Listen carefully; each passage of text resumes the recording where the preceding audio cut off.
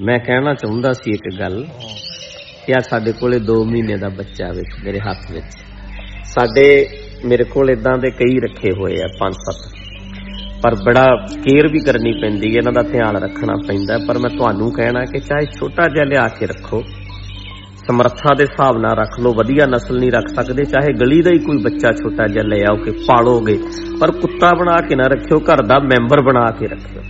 बहुत प्यार करेगा, रिलैक्स कर देगा। इहनूं कोई मतलब थोड़ा है भी तुसीं वड्डे हो जां छोटे हो जां अमीर हो जां गरीब हो, ये भज के मिलणगे, चाह नाल मिलदे ने, इन्हां नूं खुशी चढ़ जांदी है भी आ गए, इन्हां नूं चाह चढ़ जांदा सानूं वेख के, वेट करदे है। होर कोई उडीक करे ना करे, ये उडीक करदे है।